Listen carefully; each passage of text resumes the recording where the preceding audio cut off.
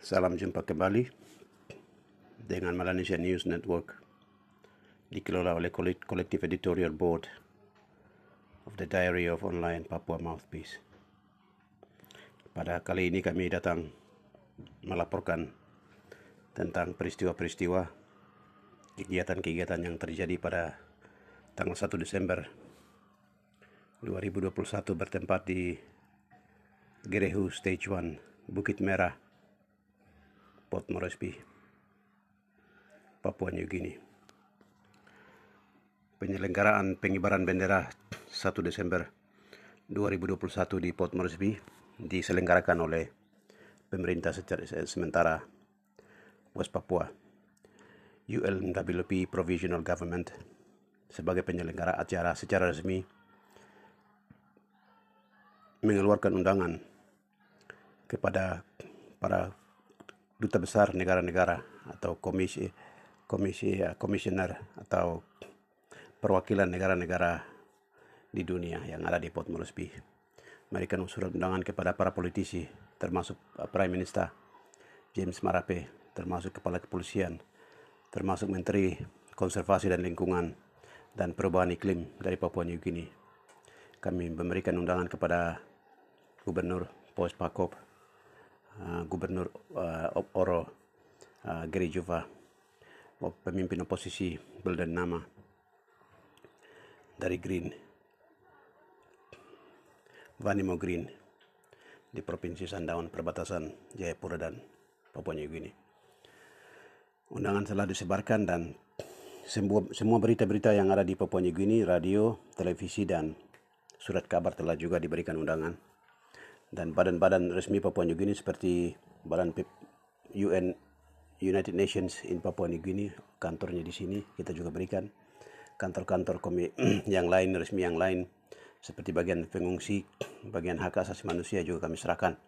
Undangan resmi dibagikan, ditandatangani oleh Pak Sekretaris Presiden, Menteri Sekretaris Presiden West Papua, Dani Halempa. Undangan telah dibagikan seluruhnya dan undangan juga diberikan kepada seluruh komunitas masyarakat West Papua.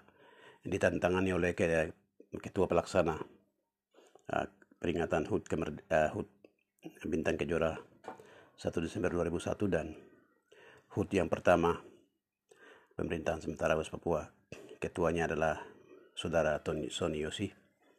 Soni Yosi memberikan undangan kepada seluruh wilayah Lapago, Mepago, Sairedin, Dombrai, Animha, Tabi. Semuanya diberikan undangan-undangan itu kepada para pihak dan juga berdasarkan tempat tinggal mereka, seperti di Gerehu 2, seperti di Rainbow, Hola. Undangan-undangan disampaikan kepada mereka, pimpinan kompleks dan juga pimpinan wilayah adat. Dan undangan acara diselenggarakan tepat jam 8 pagi, diramaikan oleh masyarakat setempat, yaitu masyarakat. Jadi tempat ini sudah di tempat tanah Papua ini, tanah West Papua, ini tanah yang diberikan oleh gubernur. Tanah yang pertama-tama sebenarnya dibeli atas pelepasan tanah adat dilakukan antara orang West Papua dengan orang Tatuan tanah di sini. Jadi ada dari beberapa honai di West Papua, masyarakat adat khususnya masyarakat Demak, tim kerja Demak yang pernah menyumbang Bapak honai-honai ini harus ketahui bahwa hasil daripada itu tanah West Papua telah ada. Sekarang kita sudah, orang tua waktu itu telah membeli seharga 19,4 hektar. 19,4 hektar ini hasil dari negosiasi orang tua dengan uang waktu itu tahun 2007, 2008, 2009, 2010, 2011, 2012 itu negosiasi berlangsung. Proses pembelian terjadi. Akhirnya pada saat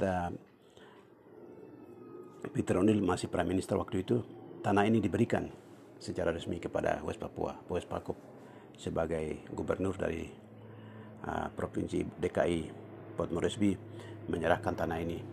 Jadi bukan diserahkan gratis, tidak, ini dibeli.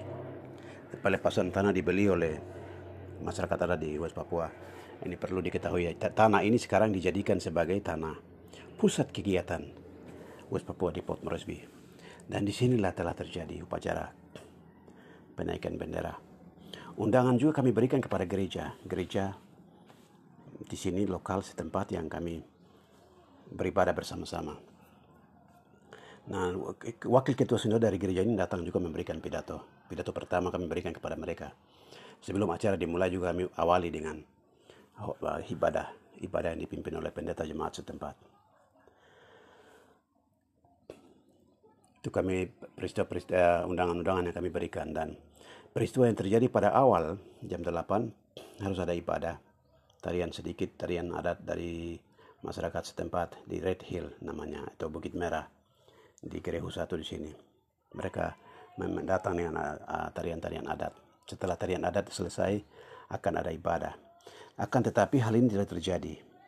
Sangat menarik karena ada sekitar 10 orang berpakaian preman dan 1 orang berpakaian polisi PNG datang. Jadi rupanya orang-orang yang berpakaian preman ini menjemput Kapolsek dari Gerehu di tempat di mana acara sedang berlangsung. Mereka jemput dia dengan mobil, dan sang komandan polisi datang dan berbicara untuk melarang kami menaikkan bendera karena diawasi oleh orang-orang yang ini. Dan kalimat yang menarik disampaikan oleh sang polisi. Beliau sampaikan bahwa ini negara hukum, negara Papua New Guinea. Negara ini punya tetangga banyak. Tetangga yang paling dekat adalah tanah sebelah adalah tetangga ini Indonesia. Oleh karena itu, pengibaran bendera atau kegiatan apapun yang terjadi di sini yang berkaitan dengan negara Indonesia, kita harus perhatikan apakah Indonesia setuju dengan itu. Indonesia setuju dengan kamu kasih naik bendera. Kalau Indonesia katakan tidak, maka polisi sebagai penegak hukum di sini akan katakan tidak. Jadi beliau tidak mengutip salah satu pasal dalam pasal-pasal ayat Undang-Undang Papua New Guinea, tapi beliau mengutip apa yang dikatakan oleh NKRI. Anda bisa terjemahkan apa artinya itu, apa kondisi psikologi dan kondisi politik dan kondisi hukum di Papua New Guinea bisa dikendalikan oleh NKRI dengan uang. Siapapun Indonesia sudah bayar dan biasa bayar dan sedang bayar untuk melakukan tujuan-tujuan mereka. Kita ingat di Vanimo, di Kiunga banyak terjadi pembakaran rumah, pembakaran kebun di Cukil, di Parang. Ini semua terjadi karena Indonesia membayar polisi-polisi. Ini perbuatan tidak resmi. Ini dilakukan tanpa hukum. Ini dilakukan di luar hukum, tanpa komando, tanpa perintah atasan.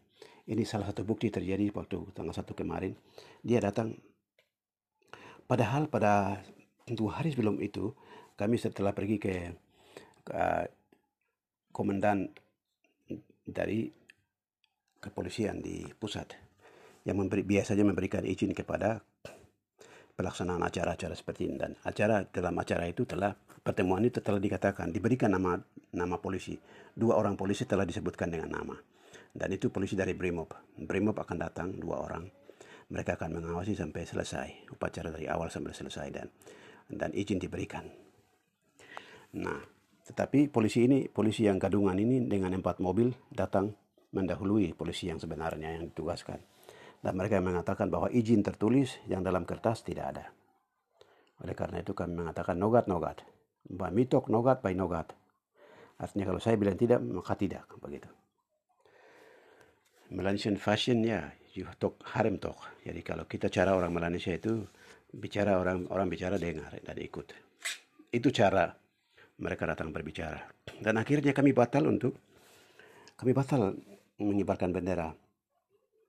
Kita perlu ingat bahwa tiang bendera di Port Moresby ini kita menggunakan tiang bendera resmi. Mungkin hampir sama dengan tiang-tiang bendera yang ada di kantor-kantor di pemerintah di mana-mana. Jadi tiang benderanya terdiri dari 3 buah. 3 buah tali menggantung. Jadi di atas sana dia berbentuk salib. Jadi ada tiang tengah-tengah itu dia naik sampai di atas. Dan 2 tiang lain dia melintang. Tiang yang melintang seperti salib itu, di sebelahnya pasang tali ke bawah, dari sebelahnya pasang tali ke bawah, dari tengah juga pasang tali ke bawah. Jadi bendera yang tengah-tengah yang lebih tinggi seperti salib di atas itu, kita gantungkan bendera gereja setempat, dan sebelah kanan kita taruh bendera PNG, dan sebelah kiri kita naikkan bendera Bintang Kejora. Bintang Kejora dinaikkan 0,5 meter di bawah daripada bendera Papua New Guinea. Nah, ini kita sudah permanen. Jadi bendera PNG dan bendera gereja hari ini masih berkibar di tiang bendera yang baku dan resmi itu. Tiang bendera itu masih ada di depan kantor West Papua Refugee Relief Association pada hari ini. Nah, tapi kita gagal untuk mengibarkan. Maka pendeta jemaat setempat mengatakan bendera sebenarnya ada dalam hati. Dia berkibar dalam hati. Tubuh kita ini adalah bendera Tuhan, bendera Allah. Jadi kita tidak perlu khawatir. Mari kita beribadah. Maka kita beribadah. Ibadah disampaikan, ibadah dilakukan.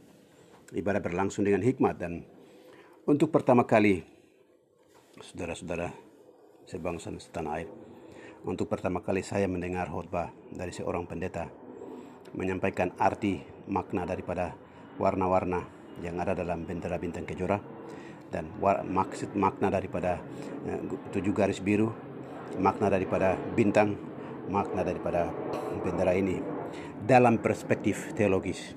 Nah, ini hamba-hamba Tuhan di West Papua tertantang karena ini belum pernah saya dengar dari seorang hamba Tuhan pun di seluruh tanah Papua, di West Papua belum. Tapi hamba Tuhan ini seorang hamba Tuhan yang baru, usianya 20-an tahun. Tapi dia berkhotbah sangat berhikmat dan memberitahukan.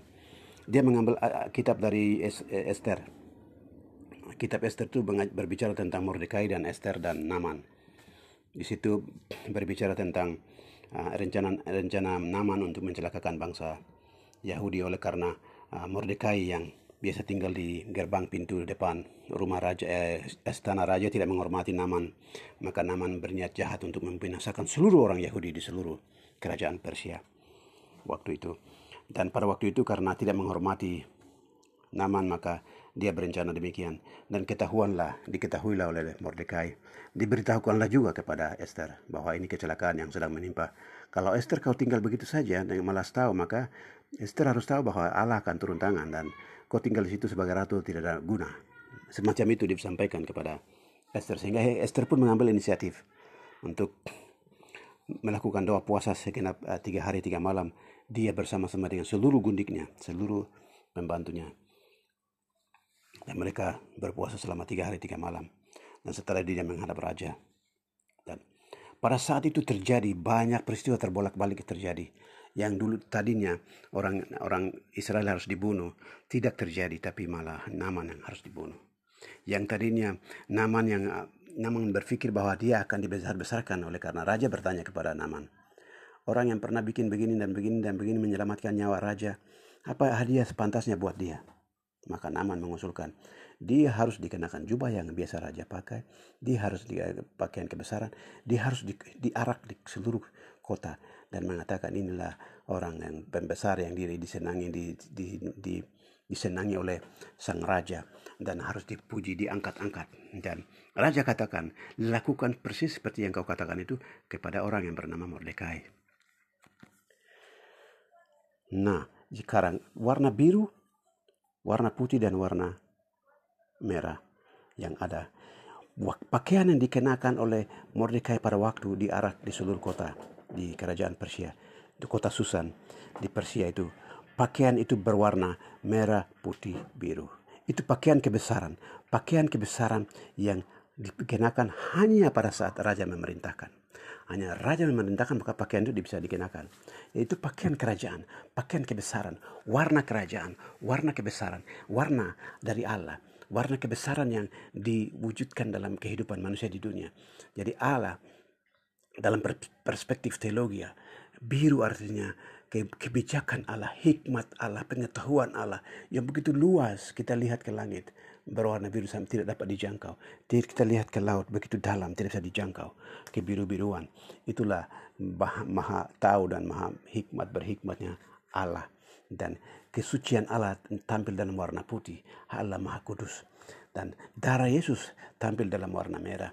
Yesus, kita ingat orang Israel waktu keluar dari tanah Mesir, mereka diwajibkan pada hari Paskah itu, diwajibkan Passover. Jadi begitu lewat saja, dilewati. Rumah-rumah yang dilewati adalah rumah-rumah yang ada darah digosok di pintu gerbangnya, di pintu masuknya.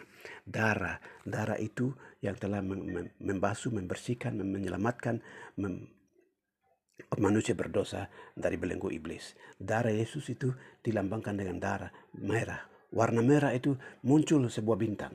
Bintang itu menandakan Yesus sendiri. Yesus adalah bintang Daud. Yesus adalah bintang yang memberikan arah, memberikan petunjuk. Jadi orang-orang timur, orang-orang datang melihat bintang dan datang. Itu karena mereka tahu bahwa bintang itu memberikan suatu pertanda bahwa Yesus telah lahir. Makanya Herodes Herodes bertanya kepada mereka, bagaimana? Mereka bilang, ada raja di sini lahir, makanya kami datang. Herodes pun kaget, wah, ada orang lain selain saya yang lahir. Kok ada raja lain selain saya? Itu dia muncul pertanyaan, ya Yesus adalah raja di atas segala raja, Tuhan di atas segala Tuhan. Mereka melihat bulan tidak, mereka melihat matahari tidak, mereka melihat bintang. Bintang itu mereka kejar. Dari timur mereka datang.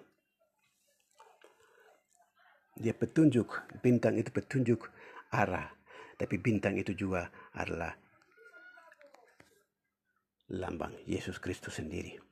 Dari akhir khotbah ini, pendeta ini mengatakan bahwa kita harus ingat bahwa warna ini warna kebesaran Allah, warna yang diwahyukan oleh Allah, warna di mana ada Yesus dalamnya, warna di mana ada darah Yesus dalamnya, warna di mana ada kebesaran Allah, warna yang biasa dipilih oleh Allah sendiri, warna yang dipilih oleh Allah sendiri untuk menunjukkan kebesarannya di hadapan umat manusia. Oleh karena itu ini jalan yang telah dipatok oleh Allah untuk kedatangannya yang berikut. Dia mau datang untuk bertakhta, dia perintahkan warna ini untuk ditinggikan, warna ini untuk diperjelas, warna ini untuk dikibarkan. Oleh karena itu kita harus yakin bahwa dengan pengibaran bendera bintang Kejora, maka pasti Yesus akan datang kembali. Wah, itu khotbah yang luar biasa. Apa yang terjadi pada saat mengakhiri khotbah itu? Tiba-tiba begitu khotbah selesai dan menutupi itu, pidato pertama disampaikan oleh pendeta pemerintah sementara West Papua. Pidato pertama setelah khotbah adalah pidato dari Presiden Bendera, dibacakan oleh salah satu menteri yang ada di Port Moresby. Setelah dibacakan pidato berikut, yang kedua adalah pidato dari gereja. Pidato dari gereja ini disampaikan oleh Wakil Ketua Sinode yang telah kami undang secara resmi dan telah kami bayar tiketnya datang ke sini. Kami dari bangsa Papua membayar tiketnya dan turun ke sini, dan beliau sendiri menyampaikan sambutan yang beliau sampaikan cukup menarik. Saudara-saudara perlu ingat bahwa yang pesawat dari Mount Hagen untuk turun ke Port Moresby, dia baru tiba jam 10.55 dan acara sudah berlangsung jam 8 pagi. Jadi jam 10.55 ini jam 11.30 baru akan tiba di tempat acara. Itu acara sudah selesai. Dalam jadwal itu acara harus sudah selesai.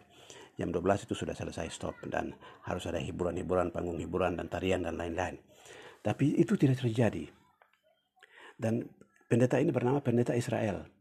Pendeta Israel dia berdoa di atas pesawat. Tuhan Yesus, pada saat Yosua membawa bangsa Israel masuk ke tanah Kanaan, dia pernah menahan matahari itu, memperpanjang hari, dan akhirnya bangsa Israel meraih kemenangan dan hari diperpanjang. Pada hari ini dalam pesawat ini saya berdoa, Tuhan, Engkau menahan matahari sehingga saya dapat tiba di Port Moresby dan saya dapat terlibat langsung dalam acara ini. Apa yang terjadi? Tuhan mengirim polisi. Yang seperti yang saya ceritakan tadi, Tuhan mengirim polisi dan menghentikan kita untuk memulai acara, sehingga acara kami dimulai hampir jam 11 lewat.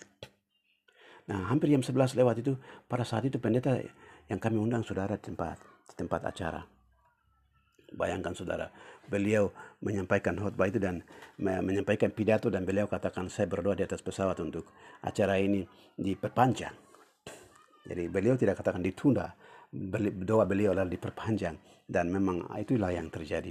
Acara tidak dimulai pada waktunya karena polisi menahan kami waktu itu hampir 2 jam, 3 jam. Dan juga kerusakan suasana yang diciptakan itu membuat kami harus memakan 1 jam lagi untuk mengumpulkan lagi dan kami bicara lagi. Banyak orang West Papua memang lari tinggalkan tempat karena mereka trauma. Banyak orang yang pernah mengalami masalah-masalah dengan polisi-polisi di Indonesia maupun di PNG. Tetapi memakan waktu 1 jam lagi untuk berkumpul kembali. Dan ini waktu yang cukup baik, cukup tepat untuk pendeta datang berpidato. Beliau menyampaikan hal kedua, bahwa kalau Anda mengundang gereja ke dalam perjuangan. Gereja yang ada di Papua New Guinea, ya, bukan gereja di West Papua sudah ada, tapi gereja kalian ada di Papua New Guinea dan mengundang gereja yang ada di sini, berarti kalian mengundang Tuhan terlibat langsung. Itu beliau katakan, kalau kalian mengundang Tuhan berterlibat langsung, maka Tuhan akan menghargai itu dan Tuhan akan bertindak. Satu tindakan pertama yang beliau lakukan adalah menunda acara ini sampai saya tiba di sini untuk berpidato. Dan banyak tanda-tanda akan dilakukan waktu-waktu ke depan setelah acara ini. Apa yang terjadi, saudara-saudara? Beliau begitu berhenti berpidato, muncullah Poes Parkop, gubernur Port Moresby. Dia muncul dengan mobilnya dan orang semua kaget. Apa yang pendeta katakan ternyata benar. Sudah beliau muncul. Mujizat berikut setelah acara diundur untuk beliau datang, hasil doa daripada beliau adalah mujizat berikut, Poes Parkop muncul. Dan Poes Parkop pun berpidato berkoar-koar dengan hebat selama hampir 1 jam. Beliau berpidato. Beliau berpidato untuk orang West Papua. Beliau berpidato untuk orang Indonesia, khususnya orang Jawa. Beliau berpidato untuk Indonesia. Beliau berpidato untuk Presiden Joko Widodo. Beliau berpidato untuk Papua New Guinea. Tiga pihak ini beliau sampaikan, Indonesia, Papua New Guinea, West Papua. Pokok yang pertama untuk orang West Papua ialah bahwa orang West Papua tidak boleh tinggal santai, tinggal menetap di sini dan tinggal berpikir bahwa saya sudah bagus di sini dan saya tidak akan kembali. Tidak. Beliau katakan, kalian punya tanah adat. Orang West Papua memiliki tanah adat yang diberikan oleh Tuhan kepada nenek moyang kalian, yang nenek moyang sudah jaga bagus, sudah jaga aman sampai kalian generasi ini. Tetapi generasi ini terusir ke sini oleh karena diambil alih oleh NKRI. Oleh karena itu tidak boleh lupakan bahwa kalian harus kembali, harus berpikir kembali, harus menghitung kapan saya harus kembali dan bagaimana caranya saya harus kembali. Dan bagaimana caranya untuk kembali itu, bagaimana caranya NKRI harus keluar. Karena syarat kalian kembali adalah, syarat pertama adalah NKRI harus keluar dari tanah Papua. Tidak boleh tinggal santai, tidak boleh tinggal enak, tidak boleh barang anggap bahwa di sini sudah enak jadi saya tinggal. Tidak boleh bicara saja, harus bergerak, harus bertindak, harus bekerja. Itu pesan pertama. Pesan kedua untuk orang Papua adalah semua organisasi, semua lembaga, semua badan yang ada politik, organisasi politik manapun harus sudah bersatu dengan ULMWP, United Liberation Movement for West Papua. Semua orang harus bersatu, harus bersama-sama dengan pemerintah yang telah dibentuk, pemerintah sementara yang telah terbentuk, harus bersama-sama. Karena terus pada saatnya tidak boleh ada 2 suara, tidak boleh ada 3 suara, tidak boleh ada nada sumbang di Papua New Guinea. Harus satukan suara, satukan bahasa, satukan lagu, satukan dirijen, semua nada satu, lagu satu, nyanyian waktu yang sama, irama sama, itu yang harus dilakukan. Itu pesan beliau kepada orang West Papua.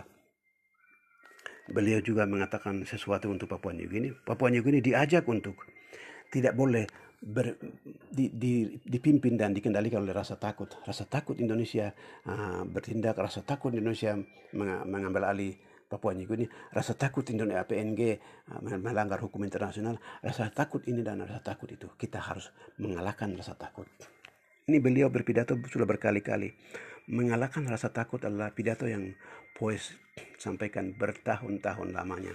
Sudah sekitar beberapa tahun terakhir ini, kalau Anda lihat dalam website atau di internet, rasa takut, go beyond fear, go beyond, rise up beyond fear, go terbang tinggi, naik melewati rasa takut. Itu pesan yang beliau sampaikan berkali-kali. Kali ini juga beliau sampaikan, yaitu kita harus mengalahkan rasa takut. Kita harus bisa mengalahkan rasa takut. Dengan demikian kita akan berbicara jujur, berkata yang benar, dan bisa memenangkan perjuangan ini. Beliau juga menyampaikan kepada pemerintah Papua New Guinea untuk harus mengambil tindakan-tindakan. Kebijakan politik luar negeri Papua New Guinea harus dirubah. Dan harus ada dana yang disediakan untuk ULMWP. Harus ada langkah-langkah yang jelas, tindakan yang jelas, tegas dilakukan. Apa yang disampaikan di sini menurut beliau, dia juga pada tanggal 1 Desember 2021 ada sidang parlemen Papua New Guinea berlangsung. Beliau keluar langsung dari gedung parlemen, keluar ke lapangan karena beliau tahu kami ada acara. Tapi beliau sampaikan hal-hal yang saya sampaikan di lapangan ini baru saya sampaikan di parlemen. Anda bisa lihat di YouTube, dia bilang begitu.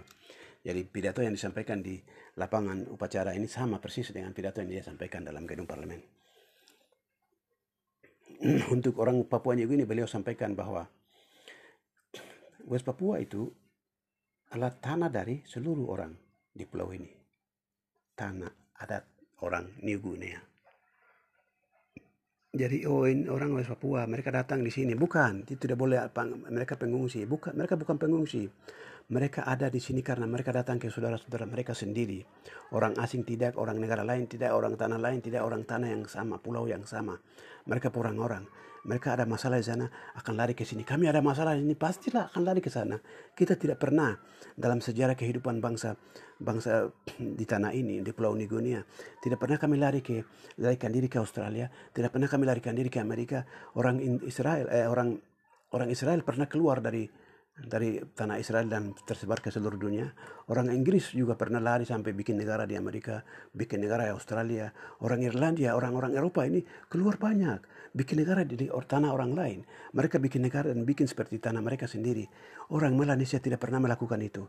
Kami biasanya jaga tanah kami dengan baik, jaga tanah kami dengan baik, jaga tanah kami dengan baik, dan kami biasa perang gara-gara tanah. Tapi kenapa orang-orang Papua datang ke sini?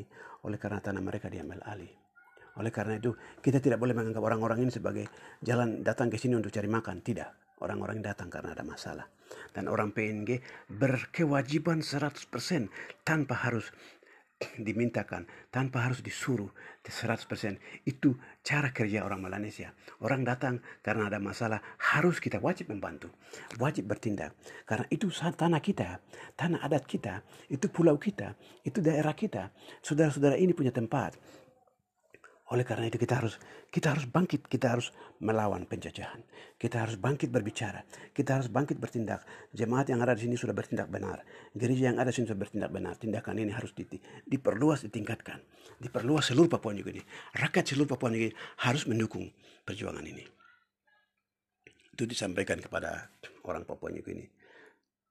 Dan beliau juga sampaikan pesan kepada NKRI bahwa beliau sampaikan, kalau saya kembali lagi kepada orang New Guinea seluruhnya, dia sampaikan bahwa di Pulau New Guinea ini kami punya ubi, kami punya keladi, kami punya bete, kami punya sagu, kami punya pisang, kami punya emas, kami punya perak, kami punya tembaga, kami punya minyak, kami punya gas, kami punya semua kekayaan alam yang ada di laut, ikan, semuanya ada.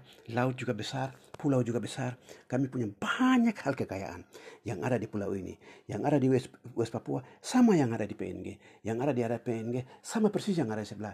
Jadi tidak bisa kita bedakan orang sana, orang West Papua. Kita di sini orang PNG, tidak. Ini satu makanan, satu noken, satu koteka, satu sagu, satu ubi, satu keladi, satu honai.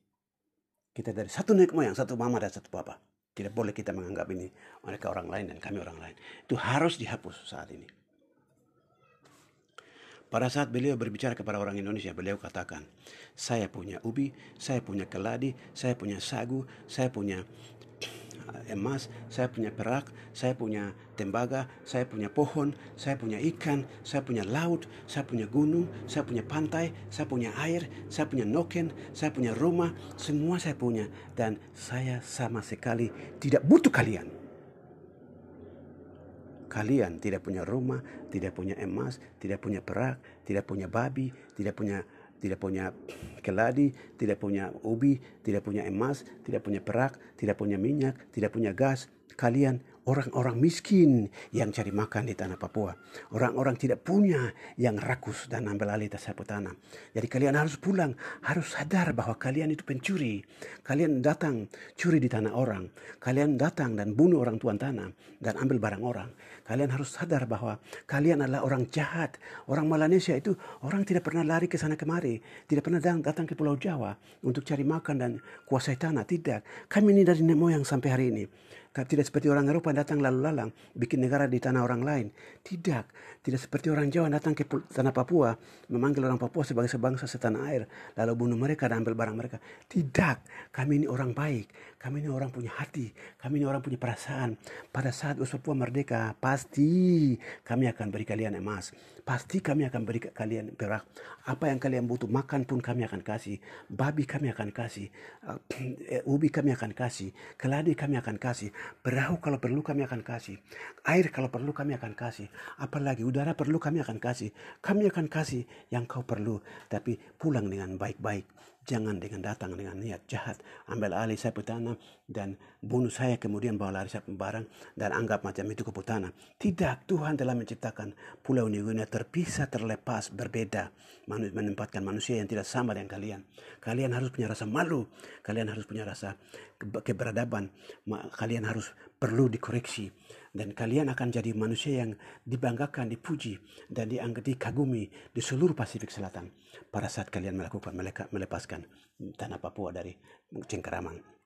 Pada saat itu kami akan hargai, kami akan hidup sama-sama. Dan kami ini orang tidak pelit, kami biasa bagi-bagi, kami punya rasa kasihan sangat besar. Aduh, orang tidak makan, aduh mereka tidak ini. Kami punya orang, dulu kami tinggal sama-sama, pasti kami akan perhatikan.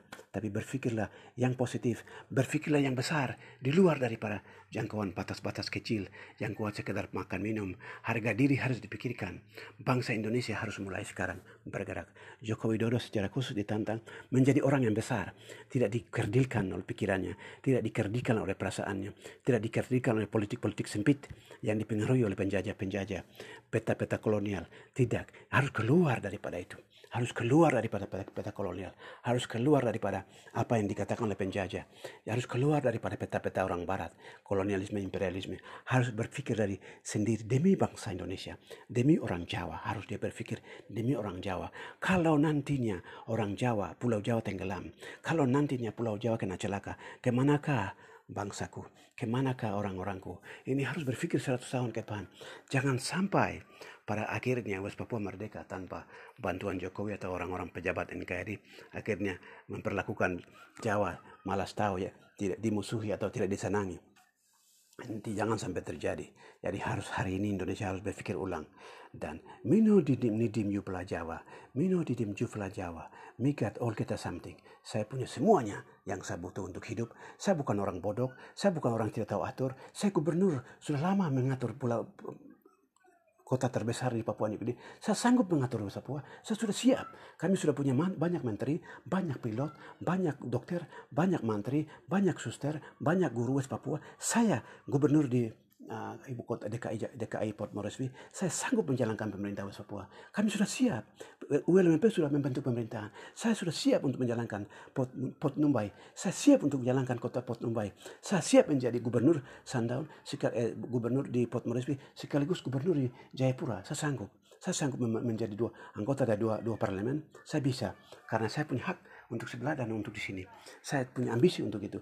Oleh karena itu, saya minta dengan hormat NKRI harus mengaku realitas, mengaku fakta real, mengaku hal yang terjadi dari hati nurani, dari akal sehat.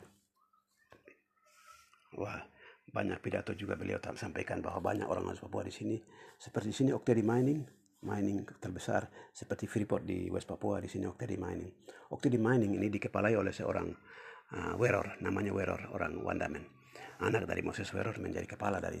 Jadi lihat, di Papua New Guinea orang Papua sudah pimpin. Di Papua New Guinea orang Papua sudah jadi gubernur di Port Moresby. Ini semua orang Papua sudah bisa atur, bisa pimpin. Sudah ada presiden, sudah ada menteri. Kami sudah siap.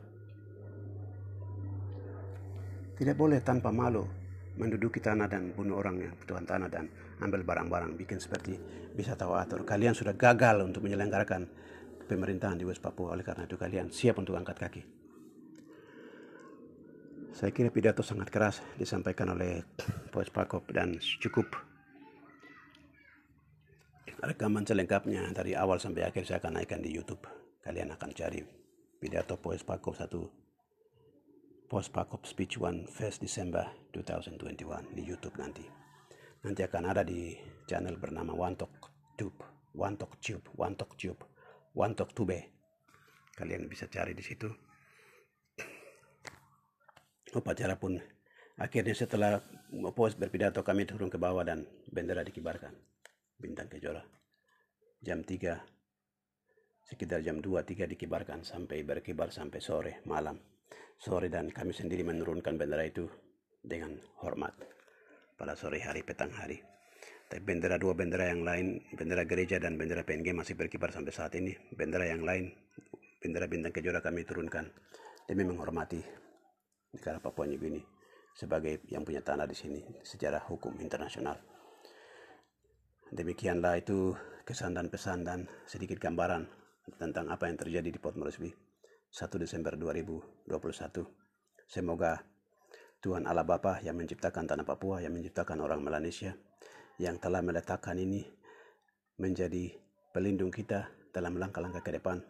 Pesan yang saya kami Melanesia News Network mau sampaikan, marilah kita menyatukan barisan. Saya sendiri mengundang TPN PBOPM yang bergerilya di seluruh tanah Papua, di West Papua, dari Sorong sampai Merauke. Marilah kita bersatu di bawah barisan ULMNWP, di bawah barisan West Papua Army, sehingga tujuan kita bisa tercapai.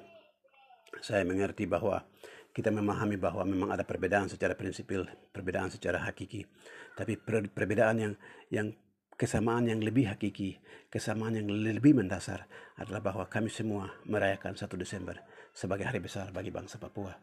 Kami semua mengakui 1 Juli 1971 sebagai hari proklamasi negara Republik Papua. Semua sebagai 1 Desember 2020 sebagai hari pengumuman pemerintahan sementara West Papua. 1 Mei 2021 sebagai hari pengumuman kabinet pemerintah West Papua. 1 Mei tahun 2019 sebagai hari pembentukan West Papua Army. Ini semua kita perlu satukan persepsi. Untuk 14 Desember 1988 sebagai hari proklamasi kemerdekaan Melanesia Barat. 26 November sebagai hari proklamasi negara yang dideklarasikan oleh West Papua New Guinea Council di Brussels, Belgia. Dan ada tanggal lain 11 November di lapangan Sakius, hari deklarasi dari NFRPB, Negara Federal Republik Papua Barat. Di hari-hari ini semua kita perlu peringati, kita perlu rayakan, kita perlu syukur, kita perlu doakan. Seluruh hari dari bintang 1 maupun bintang 14, bintang berapapun, semua kita harus satukan barisan, satukan hati, satukan pikiran, one people, one soul. Satukan di dalam komando ULMWP, di bawah komando Undang-Undang Dasar Sementara West Papua yang telah disusun oleh ULMWP, dan satukan komando di bawah perintah Presiden West Papua, sehingga semua kekuatan militer, semua kekuatan diplomasi dan kekuatan politik disatukan dalam satu barisan. Ini akan menunjukkan, memberikan bobot yang cukup kepada dunia, kepada diri kita sendiri, kepada dunia dan kepada Indonesia, bahwa menunjukkan bahwa kami telah siap untuk melawan atau tidak setuju atau menolak atau merasa keberatan sama dengan kita sendiri menjadi bagian dari masalah dan menunda. Kita sendiri menunda kemerdekaan kita. Bukan Tuhan, bukan Indonesia, bukan dunia. Kitalah yang menjadi pokok masalah. Subjek dari masalah Papua merdeka cepat atau terlambat adalah kita sendiri. Saya sendiri sebagai satu orang pribadi. Apakah saya mengikuti gerak langkah ULMWP hari ini, atau saya justru melawan atau tidak mengikut atau menjadi masalah? Itu menunjukkan kepada diri saya sendiri bahwa saya jadi masalah atau saya jadi solusi. Dalam nama Allah Bapa, Allah Anak, Allah Roh Kudus.